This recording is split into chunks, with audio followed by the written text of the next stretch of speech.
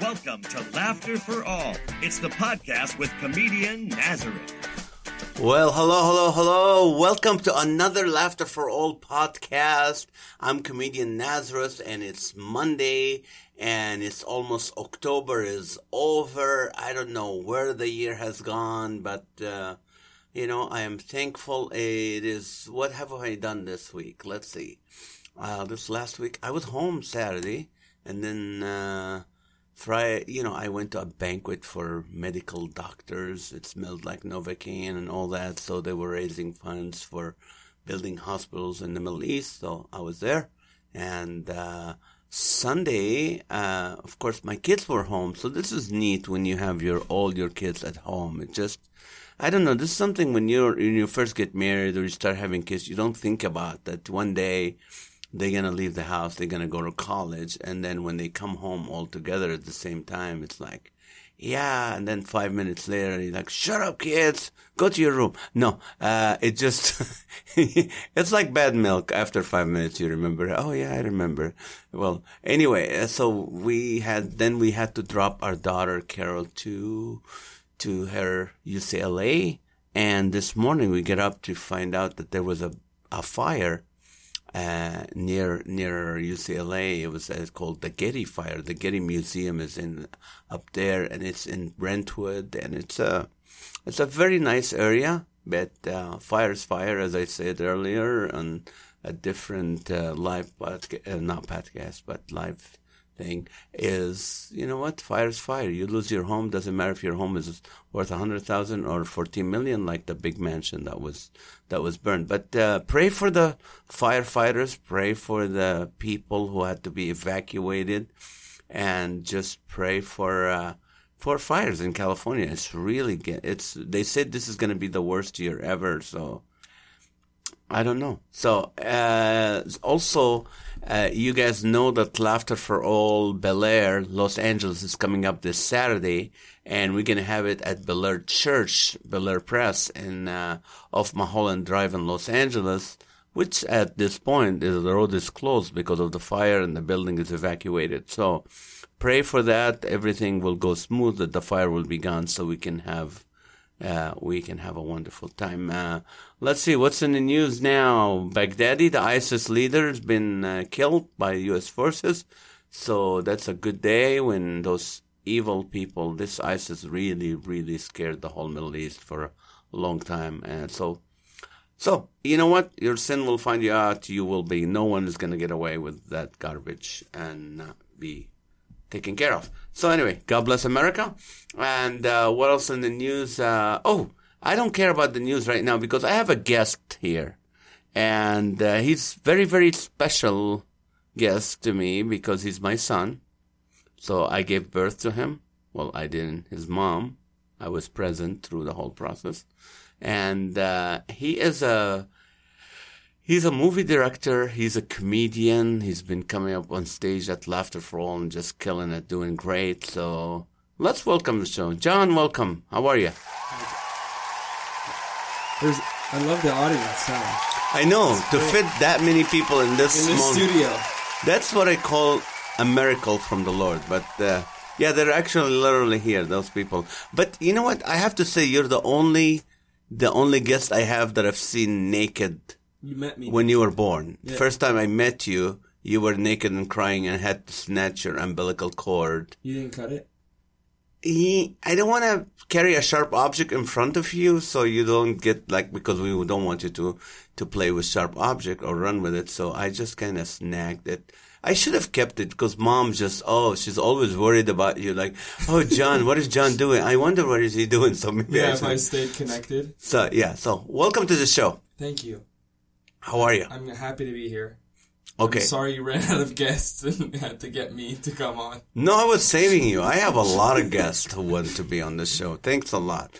Well, yeah, you're right. You're I'm the backup plan. 4 more shows, and then I'll have your mom, your sisters, and then, our landscaping guy said he would. Really? Yeah, but we have to have a translator because he told me he wants a translator because he doesn't understand my English. Yeah. Yeah. No, he's from Britain. You know what's crazy? Your accent, I cannot hear it. but everyone else can. Like, because you got used to it. I got so used to it. Like, when people say, I like your dad's accent, I go, I don't hear an accent at all. Well, instead of saying that, just give him my email. I want my fans to know. No, you know what? I could have lost my accent because when I was doing acting. Yeah, I mean, 30 years. You got No. There were classes in Hollywood that I told my acting instructor at the time, Lonnie Stevens, who's with the Lord right now, and I told him, I said, I'm going to take classes to lose my accent. He goes, don't. Because people in this country will listen to you if you have an accent. Especially now. Yes, they will listen to you.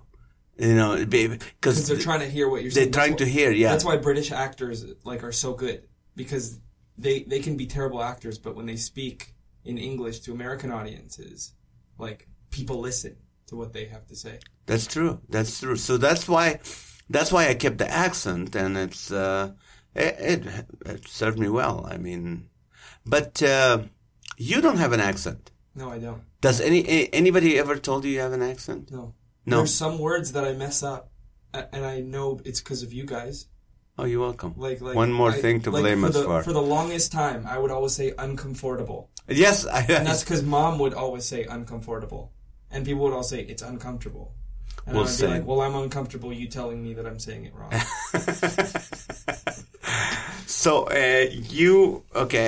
you are my only boy. I have 3 girls. 3 girls? Yeah, mom and 2 girls. And then at one point we had my mom and my Maha's mom with us. Estrogen was estrogen. I used to have to warn him. Remember you'd be coming home. I go, John, stay out the house. The estrogen levels are too high for you to enter the house. I'm in the garage if you need anything. But, yeah. It's helped, though. It's helped me talk to girls. I'm never nervous talking to girls. See, that's because good. I was raised with women. But I didn't. See, I had 3 boys. We were 3 boys, me and brother. So I'm still uncomfortable talking to your mother. No.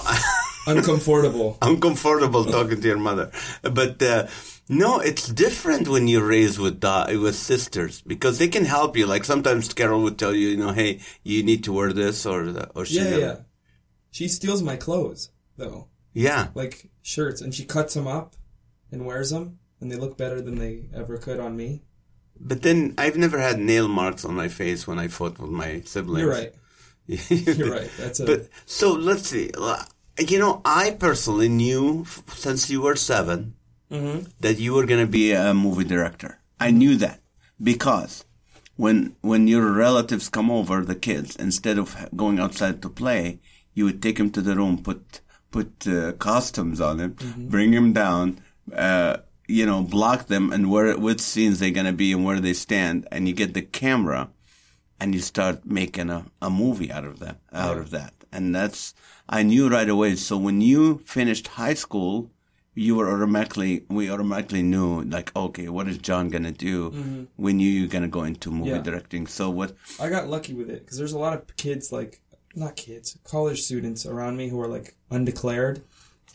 These people are at their point. Well, it's not too late, but they don't know what they want to do with their lives. And I've known always what I've wanted to do. But in this journey, I'm finding out that I don't just want to do film.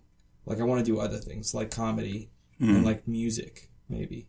And cuz I don't want to just stick, cuz it's hard to make it into the Hollywood business. You need to find something that gets you a platform and then move into movie making. Right. And that's, it's funny because a lot of people, when I was doing acting too, back then, a lot of actors were doing comedy just so they can get into the business.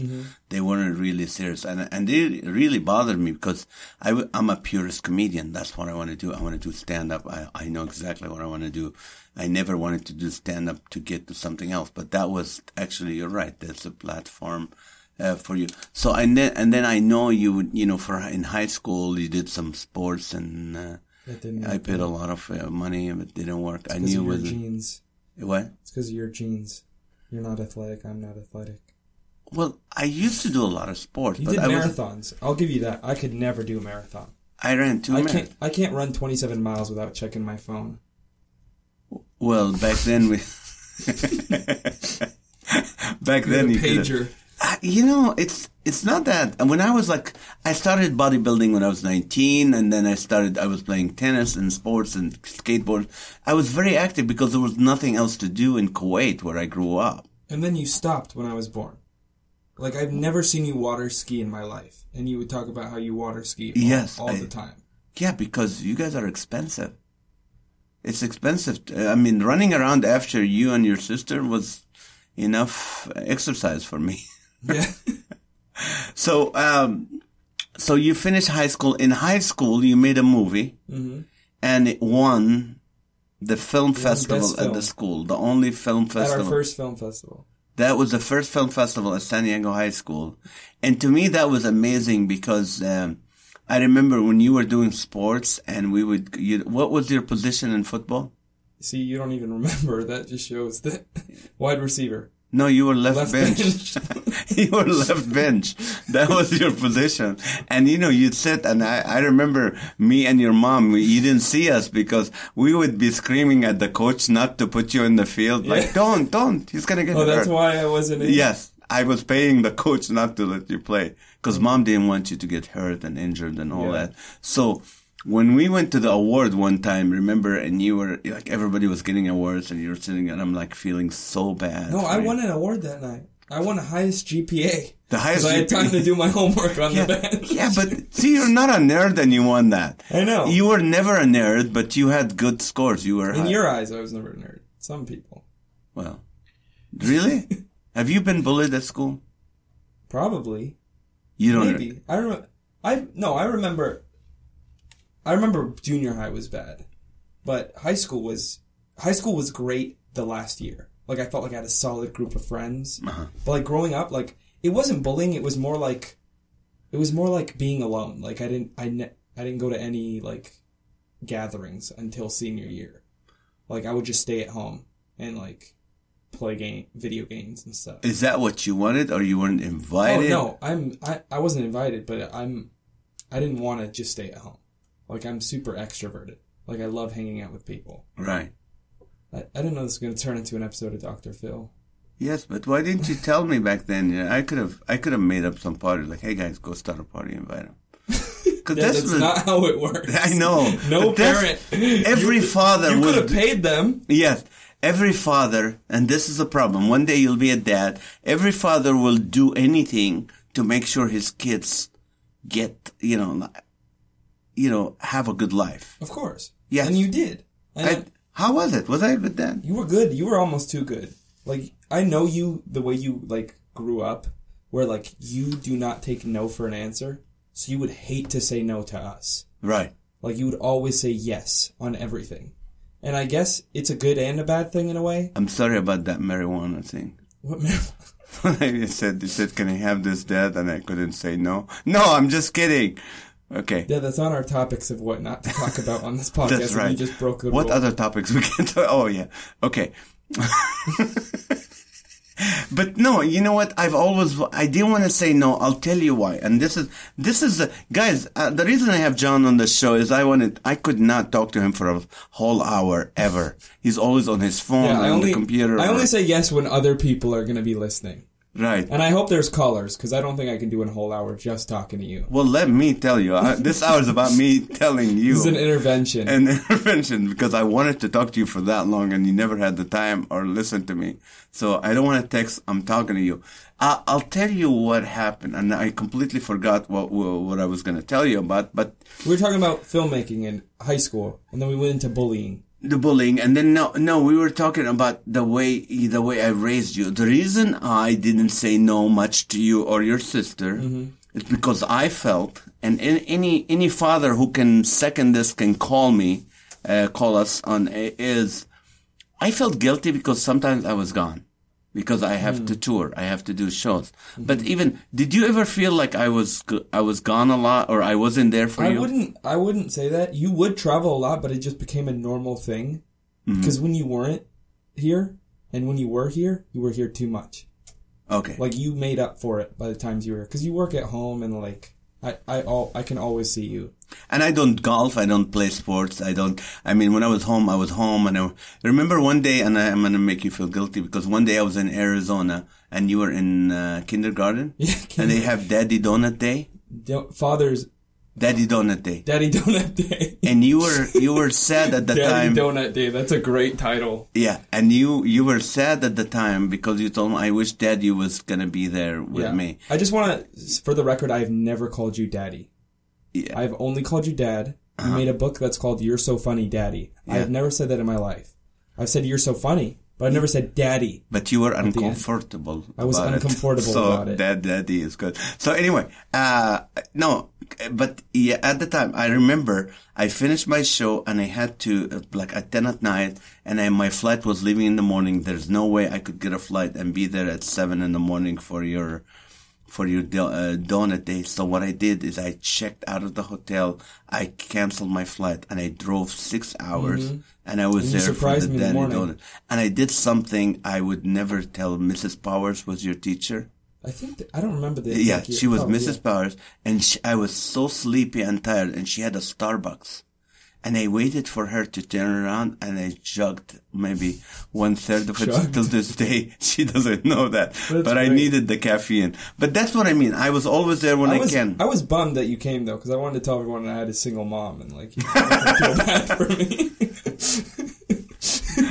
But you were there. It was good. Weddings, when you... the only time I notice that you're gone a lot is when we're at weddings. Oh, sorry. Yeah. When we're at weddings. Right. Without you. I'll tell you what. Some other dad is fixing my tie and everything. Oh, shut up. Don't do that. That's painful. Can we I just wished I had a dad at that moment. Oh. That's the only benefit I wanted from a dad. My goal from this podcast to make you feel guilty, but you're winning. You just got to teach me how to tie a tie. You don't have to have another man on my neck. I tied it before I left. All you had to do was pull the second back thing.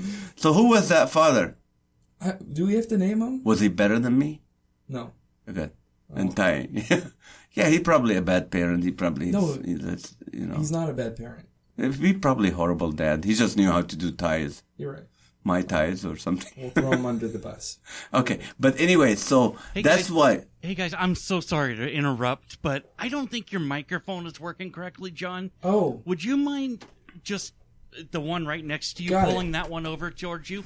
That's our producer and engineer. They haven't been hearing me the whole time? No, they have, but it sounded like you're inside a room. Oh, shoot. Yeah, I can hear that in Let's start over. My guest today is my son, John Rizkallah. Is that better? No, let me fix the... Okay, we're having technical difficulties. That sounds better. Yeah, that does sound better. That sounds better. You sound better? I just raised it up. Yeah, perfect. Okay. Is that good? Yeah, that's perfect. Thank you, guys. I keep hitting the table. I'm sorry. No problem. It's just so we go back to this strange father. Strange father. You went to go out for cigarettes, never came back. So that's why, back to my question, that's why I never, ever, I tried not to say it. I ever tried not to say no. Because I didn't, sometimes I felt that guilt that, okay, I've been gone. That's why I would come home and buy you toys like, Dad, can I have a toy? And go, yeah. And your mom will be screaming, don't do that. You can't do that. I'm like, I feel bad. I need to. So anyway, I'm responsible for, if you ever backslide or you have problems in your future, it's my fault. But then I can get away with it. Yeah. So back to the story. So you had a move. So when we were at these awards, I was like, oh no. And then I told you, I said, John, one day you will get an award for what you love to do best. And at the time they didn't have an award, but the school decided to do a film festival the last year that we were there, and your film won that award. Best film. And then you went to Biola University, It's not by choice. Not by choice, because, and you said something the other day, is like you were graduating and I think we shared it. Did we play the segment on John? It's fine. Okay, we'll play it at the end. But this is what happened, is you were saying something, okay, we'll save it for the thing. What do you think, Chris? Did I make a good decision sending you to a Christian college? Yeah, for sure. You made a good decision. Not a Christian college. You sent me to Biola, and Biola is at a point where their film school's growing, and like getting so much better, and like, I'd rather be a big fish in a small pond than a small fish in a big pond like USC, where I'm just a number. Where like, I'm not no dirt on any USC students, but Biola was a place where I was helping. You could help the school grow. The better your films were, the better the school would look and everything. So, I remember the second time you were there, second year, I think, when you wrote, what do you call it?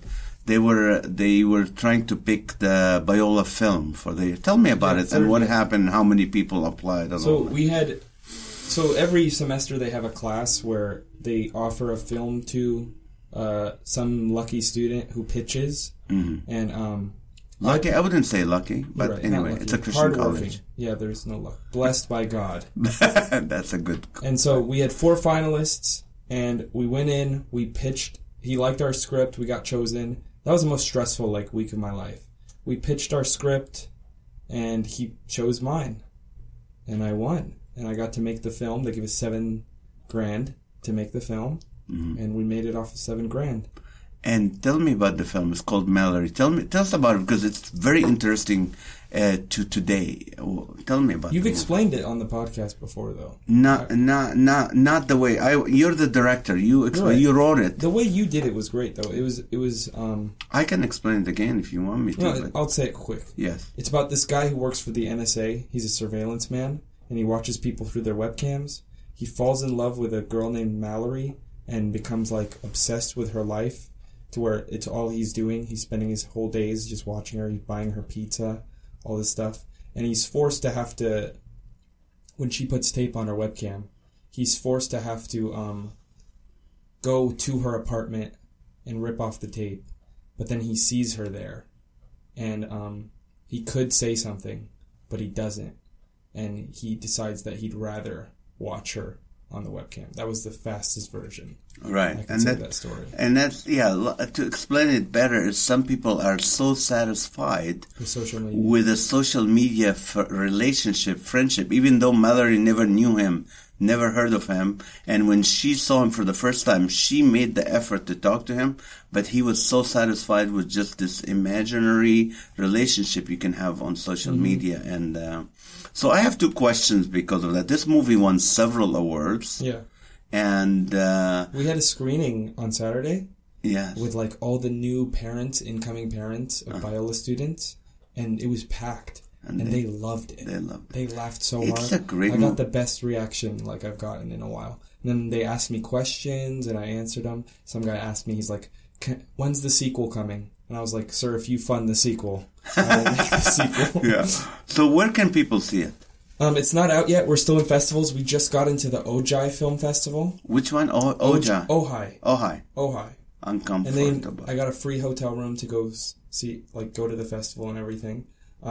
But once we're done, we feel okay, nobody's biting anymore. Then I'll release it to the public. If you just go on Facebook, follow me at John Rizkallah, then you can see it in the future. Now tell me, what do you think of social media today from someone who's 21? I mean, what do you think? What's good? What's bad about social media right now? What's bad about social media is that it's obviously an addiction. People, the first thing I do when I wake up is I have to check what my friends are doing, see where they're at, see who they're with. Constantly need to check what other people are doing. And it's also, social media is affecting relationships to where I think about future relationships, and I'm thinking about what pictures am I going to post of them? How am I going to show off to people that I'm in a relationship? How am I going to make my life look great? Because nobody posts about the bad things on social media. Right. They don't post about the divorces. They post about the marriages. They post about those beautiful filtered photos that you get jealous from when you like it. And likes, honestly, posting something and getting a lot of likes can make your day. On my birthday, I'm not out celebrating with my friends. I'm out checking who is wishing me happy birthday and how many stories I'm on. Like, it's become such a narcissistic thing. And, like, I'm aware of it. And, like, it almost, like, stops you from having genuine relationships. Because there's so many people I've never met that I have a friendship with on social media. Which is a good part of it, but also, like, kind of bad. Because we don't have those, like, little emotional, like, those nuances, that real human connection. Like, it'd be fun if I was on the phone right now, like, talking to you, but it's not the same as me, like, looking at you, you seeing how I'm saying it, you seeing my body language, me moving my arms like Arabs do, and, like, all this stuff. Human connection is the most important, and social media is, like, stopping it. So you think, I mean, you're aware that this is the problem, and you're just an average person who's through. There's people who are extremely more, like, their entire life is dependent on it. Oh, yeah. I want to make... I just got an idea for a film I want to make. It's a film about this YouTuber who needs to film everything. Like, for example, his family's having dinner at home, and he comes late, and he's like, no, we need to film you guys bringing in the plates. Start over. Or he's, like, having his girlfriend, like, walk down to film it. And, like, just show the, like, problem with that people's lives just need content. Like, you need to show everyone. That's like your mom when we're at restaurants. I mean, the plate comes in, I'm ready to take a bite. No, let's take a picture of it before. Exactly. But, Mom's on her phone a lot. I know, I have a problem. And what do you think? Counseling? What do you think? I hope she's listening. I think you need to bring her on the podcast and just tell her right to her face. This is going to be my best thing. Hey, if I want to say something to her, I'll bring her. I'll make sure her mic is not working like I did today. Thanks a lot for ruining that, mister. And they still heard me though, right? Okay, good. Sweet. That's what you're doing to me? Ruin their microphone. Let me tell them what I wanted to tell them for years. But one of the things that's really I think it was interesting, like when you were born, I always say you had a C-section, of course. You were a C-section boy, and Carol was a C-section, and Tally was C-section. I don't know if your mom was lazy or you guys were too lazy to come out. It was entitled, like, hey, come get me. I'm not coming out. Yeah. But come open the bag and get us. Now my mom has 3 pockets where she puts her quarters, nickels, and dimes for 3 C-sections. Yours with the quarters. I was there also. I smelled the burning flesh. I saw you coming out. Oh, why do we have to make this graphic? It's not graphic. Burning flesh? You wanted me to say graphic. I can mention the rest of that. That's fine. Yeah, there was stuff I've never seen before. Well, of course I've never seen before. But anyway, you guys came out and you made it okay. And I was always telling you guys how wonderful you are. I was always encouraging to you guys. Okay. Always encourage you. And now I kind of regret it. I'm like... Because you guys have this attitude like we're so good. It's like, hey, I'm sorry, I was lying to you guys. But no. So I don't like it when you talk me up. I don't like it that you're my walking resume. When we meet people, you say all these achievements. Mm-hmm. Even though, like, some of them are true, like, I want you to, like, I want to feel, like, humble. Like, I don't feel like I've done anything yet that's worth it. Like, even though I've won all these awards and, like, made these films and, like, I'm doing comedy. Like, I still want to feel like I need to earn it. Like, your approval. Well, see, that's the thing. There's different parents. There's parents who never approve of their kids, regardless how hard they want them to do their best. They want them to go out of, and they never give them that approval. And there's parents like me, and my dad was the same way. I approve of you. I want you to know, you know what? Hey, I approve. And there's moments where I don't. Mm-hmm. Like the stuff you never tell me about. Mm-hmm. I never approve of it because I know what you don't tell me is not going to be good. But no, I approve it's not as bad as you think. But then again, you know what? I'm not approving you. And you're like, you were an honor student. You've done Dean List. You're finishing your university in what, 3.5 years? Less than 3.5 years, ending in December. And you took summer courses and you did all that. So it's not like you're terrible and I'm lying to you. No. And your sister's 5-point in GPA and you said, you and Tally's doing great. It's not like I'm lying to you guys, but I approve, mom is the balance. Your mom is the balance. Yeah. Your mom, if it's not really good, she's not gonna tell you. Which you need, which is healthy. Yeah. So there was a balance. But it's good. You guys, like, I hear about, like, stories about your mom and, like, your dad.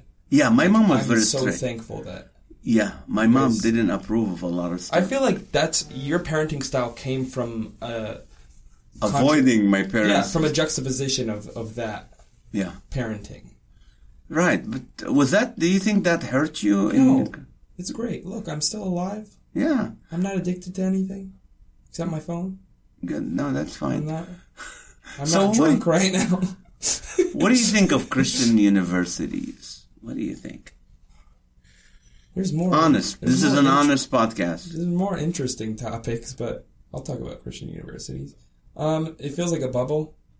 It's your faith doesn't really get challenged when you're at a Christian university, because everyone's a Christian. So you're like, oh, okay. Well, not everyone's a Christian. Not everyone. It makes it seem like everyone's a Christian. Like we always have to like go to worship nights and things, and like we have Bible classes, and it almost becomes work in a way when it should be like a passion. That's very interesting. See, the reason I wanted to put you in a Christian university, because personally I felt, you know what, I heard so much about those professors and the anti-Christian professors in the secular schools, and I really didn't, I don't know, I didn't feel like I wanted to put you in that place. Where Carol, on the other hand, I'm not saying she's a better Christian, she's not, but she's more solid in the word, in the daily. No, okay, I blew it. Can we edit this piece out? Yeah. Is this live? This is live. Oh, no. But, so, Christian universities think there's a bubble and there's no challenge for you. And they're expensive. They say they're cheap. No, they're not. They're too expensive. Too expensive. I could have learned all that online. Now you're telling me. But don't you think that me having a professor with different beliefs, like, do you think, I have professors now that I disagree with at my Christian university. Mm-hmm. Like, more than I would disagree with like, the God's Not Dead professor. You know? Like, I feel like, well, that's a wrong statement, of course. Like, they're obviously Christian professors. I obviously agree with them. But, like, I want someone to challenge my ideas. So then I stay hold of my ideas. Like, I feel like I'm such a person who wants to please people to where, like, I'm constantly changing my ideas to, like, fit theirs at the moment. Took that from even me. though it's I'm not so exactly. Sorry. That's my biggest problem. I'm too people-pleasing. I mean, there's limits where you can say, well, I'm not gonna water down the gospel. I don't care how nice. You know, just something I was doing in my devotion is like, God doesn't want us to be nice. He wants us to be kind. Not nice, kind. But, yeah, so you feel the same challenge I have. It's like, I'm trying to please people to the point where, like, okay, I'll agree with you. Yeah, where I don't become different. Mm-hmm. Because I'm so scared of what they're going to think of me. And like, it comes to a point where it's unhealthy because I should stay hold of my ideas. But, like, my ideas can easily change. Like, someone can tell me a new fact that, like, can kind of, like, make me think of it differently. And, like, there's ideas that I'm, like, for sure. Right. Like, I'm going to stick by that. But, like, some ideas, like, I get to a point where I have to argue the ideas and I run out of things to argue about. Yeah, and I'm so scared of that happening. See, I had the same problem. You took that from me. But you know what? You need to listen to Mom more. Because your mom is, this is how it is. And I don't care if you like it or not. I still love you. And people love your mom because of that. And we think, no, if I disagree with them, they won't like me. But it's funny. I got, like, opposite parents. Yeah. Like, and they come together. Which is good for you guys, for the balance. But, I know you went to a public high school, so it's not like you were in a Christian school, then we send you to the regular.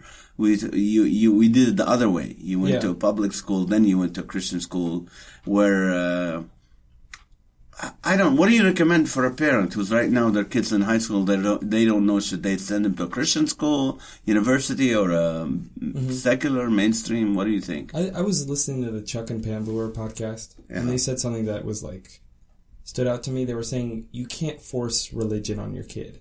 You have to, not religion, you can't force Christianity on your kid. You have to guide them. Right. So if you felt like you've done well, I feel like sending your kid to a Christian university is forcing religion on them. In a way. I feel like you might as well guide them and then let them go. Let them make their own decisions. Let them find their own truths, no matter what situation. Because in December, Dad, I'm going out into the real world. It's not going to matter what university I went to. I'm not going to go out into the Christian world because I went into, like, just the Christian world. Like, everyone I meet is going to be a Christian. I'm even going into, like, the belly of the beast, like, in Hollywood. Like, you are. You're in. And see, this is one of the things we always worried about is... Okay, I need to turn my phone on. That's the thing that really concerned me. Like, okay, John's going to be a filmmaker. He's going to be in Hollywood. Mm-hmm. And Hollywood, of course, has an agenda. I mean, they're not like freedom of speech over there. You either believe in what they do or not. But I felt like you being in a Christian university for 4 years or 3.5 is really give you more solid foundation, more of like, wow, this is real. Yeah, right. Where it definitely has helped. Subconsciously, it's definitely helped. I hope so. I paid a lot of money. You're good. Don't worry. I won't backslide. Okay. Even though you weren't there for If you backslide, you owe me some, like a couple of years. I do owe you some. Unless Elizabeth Warren becomes president, and then you... See, because, I didn't have loan. Do we have any questions from anybody? Do we have any calls? I'm tired of talking to just my dad. There's people watch. You're not. That's what you're here for. Actually, you guys do have a call. Oh, we perfect. Do? Sweet. All right, go for it. I hope it's not my ex-husband or ex-wife. Or mom. Your ex-husband? I'm kidding. Is that something? No. Shoot. Hey, guys. This is Michelle Van Dusen in Oklahoma. Oh, hi, Michelle. How are you? I'm good. Hey, I'm listening to your conversation right now about Christian university versus public. Perfect. And because your brain is still maturing and growing, your parents made a very wise decision in putting you in a Christian university. Mm-hmm. But I hear that you're saying that you're being challenged or not challenged enough, but yet you just said because you're still pleasing people, you keep changing what you want to do and how you want to respond to them. And so that is one of the main reasons why it's very important that you are in the bubble that you're in. So until, John, that you get situated where you make, this is my decision, I'm going to stick with this, and you're going to continue in that process, then, and only then, should you then go out and attack the world like you want to, Mm-hmm. No, you're completely right. I completely agree. The answer I gave was when my dad asked me for other parents. Because, for example, there is a contrast between me and my sister. My sister's, set. She's not, she got the mom aspect more than... Yeah, you can't shake her faith. You can't shake her faith. So her in a public university is going to thrive. So I think it was a good decision that I went. I'm so happy that I'm at a private university. But I'm saying in a general sense, so many people mature at different rates. Mm-hmm. And I definitely am aware that I need to stick to my ideas and my beliefs. Yeah. And especially when I'm in December, when I'm going out into the real world and having to find a job and everything. Do you have any kids, Michelle? I have 4 boys. The 2 oldest ones went to college and then both dropped out. And the 2 younger ones are still in college right now. One is in a public university, the other one's in a private university. Mm-hmm. And the youngest one is in the public university, and it's because he still has really good friends that are his core that are also there. That's a good idea, and right? So that's really helpful for him, yeah. And our other boy, he's studying electrical engineering at Oral Roberts University. And when he went there for the college weekend, he said, yeah, this is where I need to be. And he knew that God wanted him there. And so it's been wonderful watching his growth in Christ and his growth, educational-wise. I mean, he's just off the charts. That is awesome, awesome. Thank you so much for your call, Michelle. I appreciate it. So I have all boys. That's one. Sometimes that's easier. So it's testosterone coming from the ceiling of estrogen. Yeah. Because John came in. When John came in, he was our first, boy, and we thought, why people complain about raising kids? Then we had the daughters. And it was fun. Well, thank you, Michelle, for your call. Appreciate it. God bless you. And I love listening to you guys. This is a great conversation, and all parents should be listening to what you guys are saying. I wrote another note in there, which I think is really. So when you guys were talking about the viewpoint, or I saw it, John, when you talked about how your dad's approval, like you still feel like you need to earn it, kind of a thing, like he just brags on you all the time. Mm-hmm. I saw that as this is how a lot of us see our viewpoint with God. God is always bragging on us. He loves us, and he just pours out his approval upon us all the time. And yet, as Christians, there's times that we feel like we still need to earn his approval, and we don't. We don't have to earn his love. And just listening to you talk, I'm like, oh my gosh, you guys are just amazing. So thank you so much. That's awesome. So God bless you guys. That's a good point. Thank you, Michelle. You know, remember when you crashed the car and I bragged? I'm like, I love the way the angle you came in and hit the other car. I'm always approving of everything you do. You're right. Yes. So, talking about movies, now that you're a filmmaker, you're going to go into... what do you think of Christian movies? Honestly. I mean, honestly. I've been honest the whole podcast, Dad. Okay. What do you think of Christian movies so far? I don't like Christian movies. Why not? There are movies... Okay, I can give a little film school lesson on it. Yes. I think Passion of the Christ is a great Christian movie. I think Tree of Life by Terrence Malick. Terrence Malick is for a secular audience, but he's a Christian, and he's making some of the best cinema like we've seen. I think movies that say they're faith-based are not doing well. Their art can be so much better. Because in the end, filmmaking is an art. It's not a platform for a message.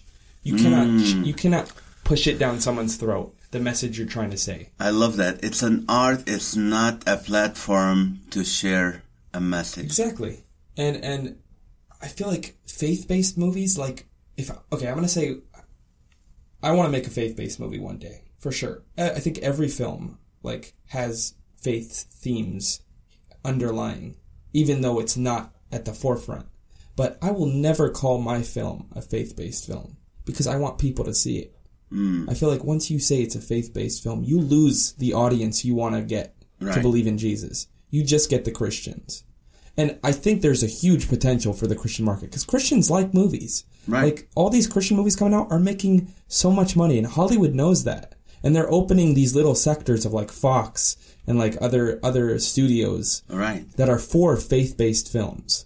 And my thing is, like, I would definitely take a Terrence Malick approach where I wouldn't say it's a faith-based film, but it definitely has spiritual themes. Like, what movies did he make that were... He made Tree of Life. That was very spiritual. That's the main one. There's Days of Heaven, which is literally a remake of a story in the Bible. Mm-hmm. It's the remake of, I think it's Ruth. Oh, it's just a complete remake set in, like, the pioneer days. And, like, it's definitely, like, has Christian and spiritual themes.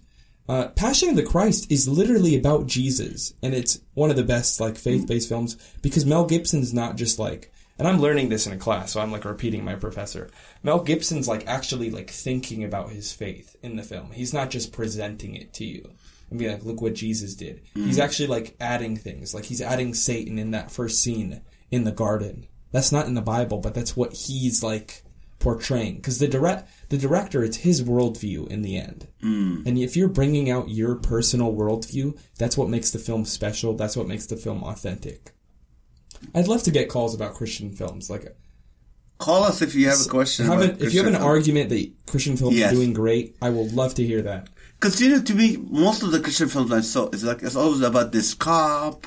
Yeah. And he loses his kid. No, it's about the high school football coach. Yeah. That's the worst thing that's happened to him. He loses the game. And then Jesus comes into the picture. Boom. Fixed. They win. Yeah. But that's not reality. It's not reality. Because you say it all the time. You say when you're a Christian, you don't just, life doesn't just get better. No. No, it's not a sales pitch. We use, and people like, if you become a Christian, life will get better, and everything is good. But to me, I always said, I used to be I used to be like an old car that keeps breaking down. Now that I'm a Christian, I'm that same old car, but I'm married to a mechanic and I have AAA. Exactly. It was all like, problems can still exist and be the same, but the way you look at them is different because of your faith. So yeah, you're right. They're always trying to convey a message to you. And anyway, if you any calls about films, if you need any question, you want to argue that thought, you want to say, no, Christian films are great. I personally think they are getting better, and they will get to a point where they are getting better, but still, quality. The secular industry is making so much better art right now. They are right now because, and that's why young filmmakers like yourself, I always see like your ministry will be more of you making a quality film that is honoring to God, but still doesn't have at the end everything is. Yeah.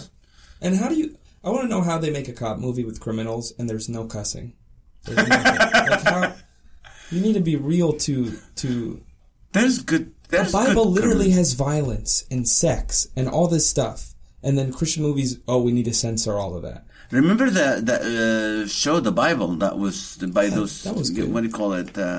I forgot her name. But Roma Downey. Roma Downey and stuff. It was too violent to the point. It was like a little too violent for audiences, even the Christians, to watch it because it was called The Bible. So I don't think it was violent enough. Honestly, people love Quentin Tarantino. Quentin Tarantino makes the bloodiest movies.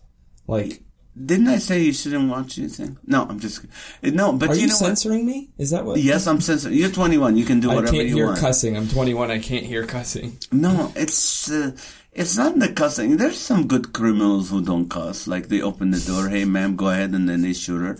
I don't know. It's just like they're polite. They're gentle people. I don't know what So I don't want to just talk about movies. Let's move on. Let's talk about because you're a filmmaker. I know, but I'm not. I'm in comedy now too. Yes. You've done comedy. Can we watch some of your comedy right now, and then we'll talk about comedy? How much time do we have? We have time. We don't have to stick to an hour. We can go longer. No, yeah. But let's play one of your shows. This is from a show that you did with me in San Diego last week, and we had about 2,600 people. And people think that you're a new comic, but you first time you were on stage, you were 2.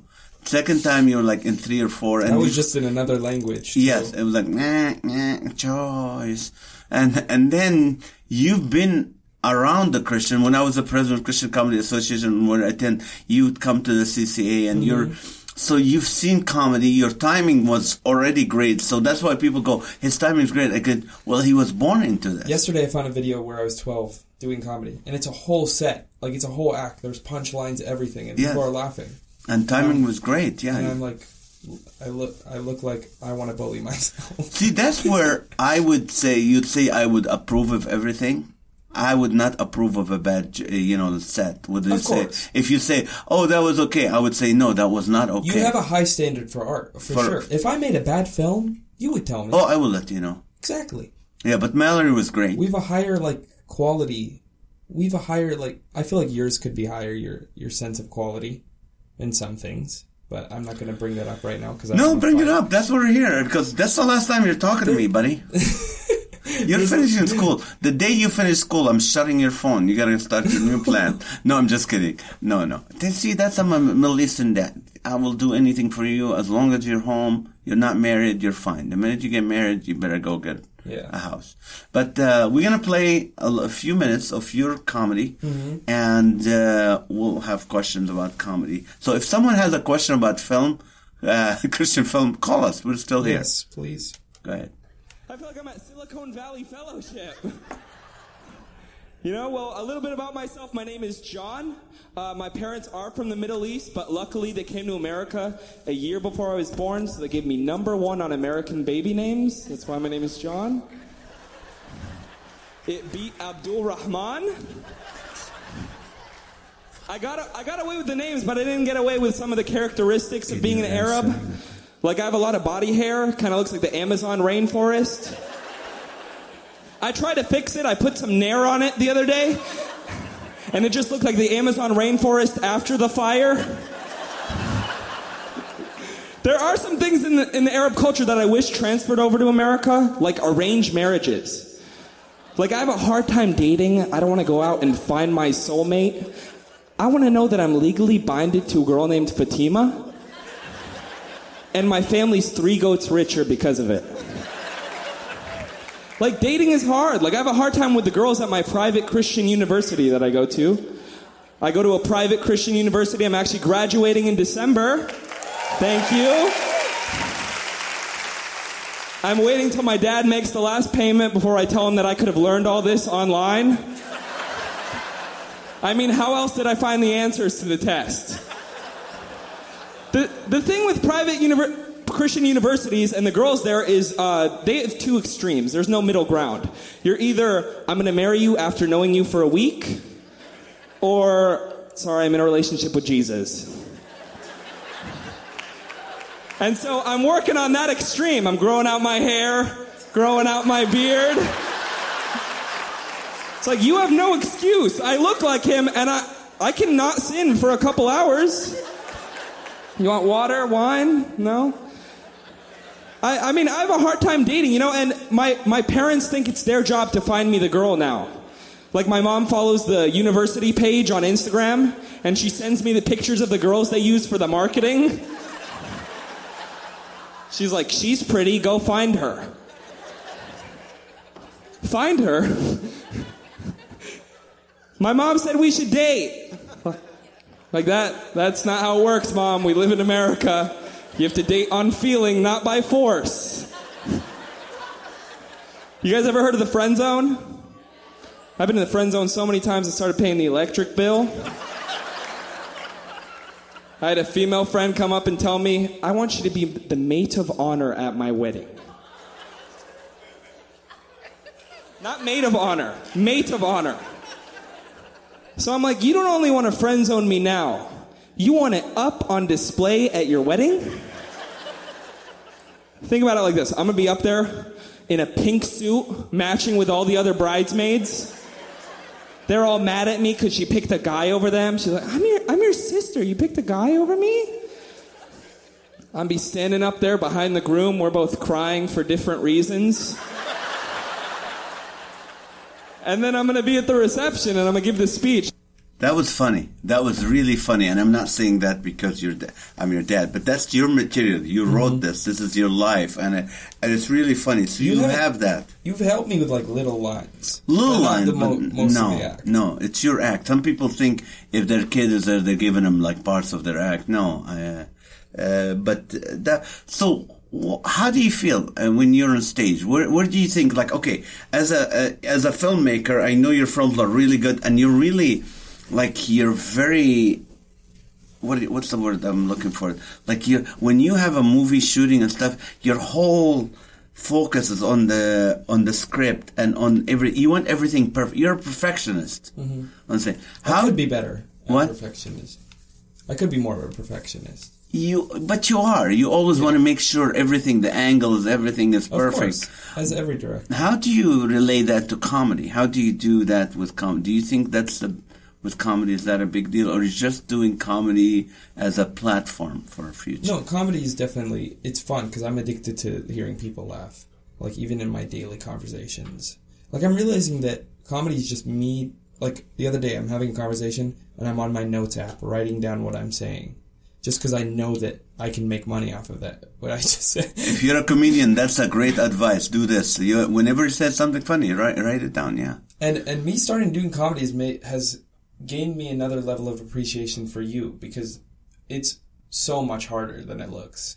Like, I feel like I was kind of foolish going in being like, well, I obviously, like, grew up into it. Like, it's not as hard as it is for other people. Right. Because, like, I was raised around it. It's the family business. But you were always, like, you always say, Dad, you're so good, you can be in the mainstream all the time. Oh, yeah. Of course. And my biggest challenge was to let you know, I had that. I could have had that. I can if I wanted to, but I want to be able to use my comedy to reach people for Jesus, or to do when I can. I want to do that. So that's what always our challenge. But I know you appreciate it. But so if you have the choice between say, hey, John, you can You can be either a film director or a comedian, and you can be successful at both. Which one would you pick? That's a hard question. Really? I thought both. that. I paid 4 years of college for you not to be a comedian. I could have. Why don't we put them together? I'll be a comedy actor. Would you make funny films? Yeah, but they wouldn't be like comedies. They'd be hilarious throughout. But not comedy. But not like, your romantic comedies. You're like, it's just made to be funny. Like, I'd definitely be dealing with an issue up on the film. So what is your encouragement to a high school kid that's going to college right now? In film or just going to college? And Everything? just as a 21-year-old who's just almost done, you're graduating in December,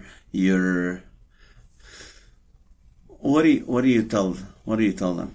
I will tell them, take your time. Don't feel like you need to be rushed into finding what you want to do. Because in 10 years, there's going to be so many jobs that we don't even know exist yet. And don't be too worried. Just go with the flow. Don't say no a lot. Well, obviously say no to drugs. But don't say no to, like, big opportunities. Like, and don't say no to experiences. Like, don't stay at home and just, like, don't, like, close yourself in. Like, if someone, like, wants to see you and hang out with you, go do that, because that's what matters more. Like, being with people.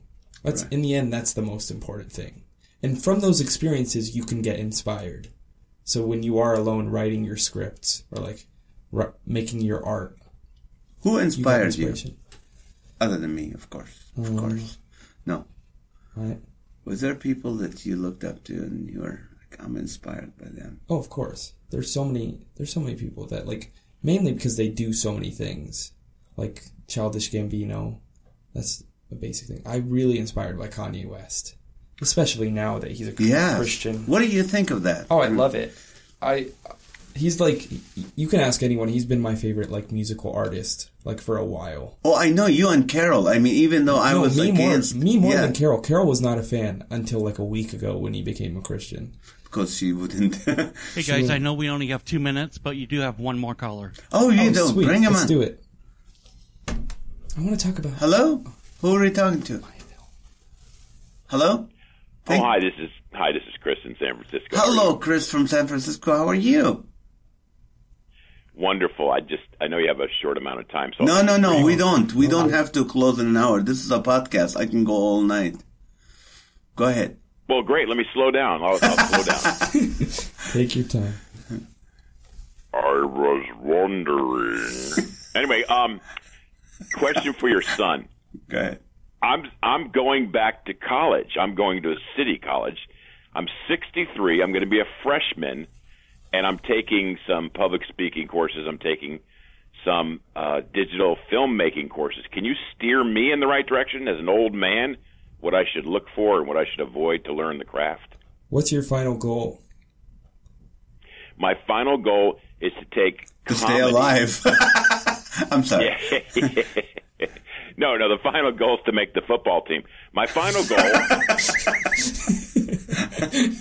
is to take short comedy bits, and use them to make people laugh and be happy and inspired. I want to do 3 to 5 10-minute maximum things for the internet. That's perfect, because we're in an age where attention spans are so much lower that, like, those what? things... We're in an age where attention spans... I'm just kidding. That was a joke. Come on. Why do I think every caller is just so serious? What's your advice for Chris? My advice is don't get too technical. Don't think too much about the cameras. Don't think too much about like the lighting and everything. Think more about the story, because not everyone. Most people at my school just care about, like, how it's going to look in the end. They fail to, like, focus on the story and what it's trying to say. In the end, you can shoot a film on a phone, and if it has authenticity and, like, resonance and has a story that is being told that, like, inspires you and, like, connects to you, that's more important than anything. It could be blurry the whole time, but if you can see what's happening and, like, get something from it, then that's all that matters. That's a good advice. So the story is the king still, right? The story is the king. Exactly. And I've failed at thinking that sometimes, and it just comes back to bite me. And the story is the king. Wow. And also, how much does your dad get on commission for your gigs? Is he your agent or? He's not my agent. We're in two different markets. I tried. I'm just kidding. I'm just kidding. I'm trying to get my money back for the college, but that's... He gives me my highest paying gigs. I'll give him that. Yeah. And by Awesome. gigs, I mean he just like covers a car payment. Well, thank you, Chris, for your call, man. I appreciate you, brother. Thank you for that good advice, and I'll see you around campus. Yeah, see? I'll come visit. Remember, make sure your parents drop you off because college parking is very expensive. Awesome. So we were back. You're talking about encouraging. Yeah. I want to talk about my film. Yes. There's a film coming out. I don't know how you're not like marketing this because this is big for you. Because you told me I always keep bragging about you. No. I told you just now. You could have been. We're literally making a biopic of you, and I'm gonna play you. And this Saturday we're shooting at the Hollywood Improv. Okay. At 9:30 a.m. 9:30 in the morning. Listen, people, if you are in the LA Hollywood area or close to it and you want to be in a film, free comedy show. It's a free comedy show, so you can get to be in the audience. And you'll be in Naz's biopic. Naz's biopic. I'm not in it, but I will be there just to make sure he's being a good biopic of me. Exactly. But it's a story of... should we tell the story? Yeah, I realized that I was like, it's my last semester. I need to tell the story that I'm not dying to tell, that only I can tell. And it's the story of my dad and how it's more about his beginning years of comedy. And it's kind of it's loosely based because your parents weren't as like harsh as this story. Yeah. But the comedian who's played by me, his name's Habib, and he starts doing comedy without his parents knowing.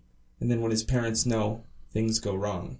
I'm not going to give away the whole thing. Right, but it's shooting at the Melrose Improv, one of the top comedy clubs in the country, and they're shooting there, and their whole crew will be there. So, please, if you want to help a young director, and you can say one day, hey, well, I helped him out. I was in the audience. I did extra work with it.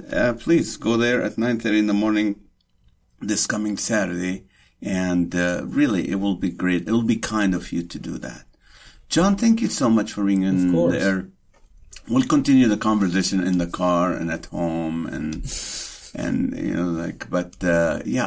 definitely will have you back because this is the most we talked an hour together. I'm going to have Maha next week. It's like being at a coffee shop and we're talking and then people are coming up and like giving their advice on it. But this is the most with no distraction. Like you weren't on your phone. Normally you're like, I have to text you. I said, okay, I'm still talking to you. Yeah. Look up. But that's nice. So thank you for being on the show. I pray that, people will show up to be in the taping for this Saturday. Also, pray for the fire to stop. I know it's very close to Carroll's UCLA, so pray that the fire will stop. Also, this Saturday, I want to ask you, I want to challenge you, and please let me know if you're listening and you're willing to do it. And I'm going to send a newsletter. Last time we did the Laughter for All in San Diego last week, the only thing we did different that made it a huge success is I asked people to fast and pray for this show. And out of 2,600, 15 people stood up and said they're committing to share Jesus with others. I would ask you, I would beg you to fast and pray one day this next week before Saturday. Keep the event in prayer at the Bel Air. Los Angeles needs Jesus. They need hope. They need to laugh. And it's going to be at Bel Air Press, 6 p.m. on Saturday, this coming Saturday. If you want to get your tickets, because it's a free event, but you need to get your tickets, go to laughterforall.org, and you can get your free ticket, and let us know that you're coming to the event. You invite friends, because at the end of the comedy, we're gonna share the gospel. Melody Noel, it's amazing. amazing artist, songwriter from Influence Music. She's going to be doing the music. Also, comedian Carrie Pomerelli. I've had her on the show. Very funny. Ladies, it's your night out. It's ladies' night out. Come on out. Mom's night out. Come on out and just come enjoy the her comedy. I'm going to be doing comedy. After an hour, I'll get to share the good news of Jesus. So if you have friends or neighbors or someone that you normally, wouldn't come to church with you or doesn't want to hear about it, well, they would come to a comedy night. We know that from experience, and they would get to hear the good news and respond to it. So this is I'm going to, ask you to fast and pray. If you're going to fast with us or pray, just send me an email on my Facebook, Comedian Nazareth. Just message me on Comedian Nazareth or go to our website, NazarethUSA.com, and just send me an email or something. I would love to hear from you and to be encouraged by you for doing that. I want to thank you guys for being with us on this podcast. Can you, you can, what do you call it? You can subscribe to the podcast on everyone from iTunes and others. Mm-hmm. We'd love you to tell your friends about it. If you want to follow me on social media, I'm on Instagram and Facebook under Comedian Nazareth, Twitter under Nazman, and also if you and enjoy some videos, YouTube, Comedian Nazareth TV. I was on Dry Bar this last few weeks and over almost a million views that we had watching. So until next time, may the Lord bless you, guide you, and shine His face upon you and give you wisdom. Keep on laughing. It's good for your face. You don't need plastic surgery. The more you laugh, the more the muscles on your face will tighten and you look good. Thank you, love you, and God bless you.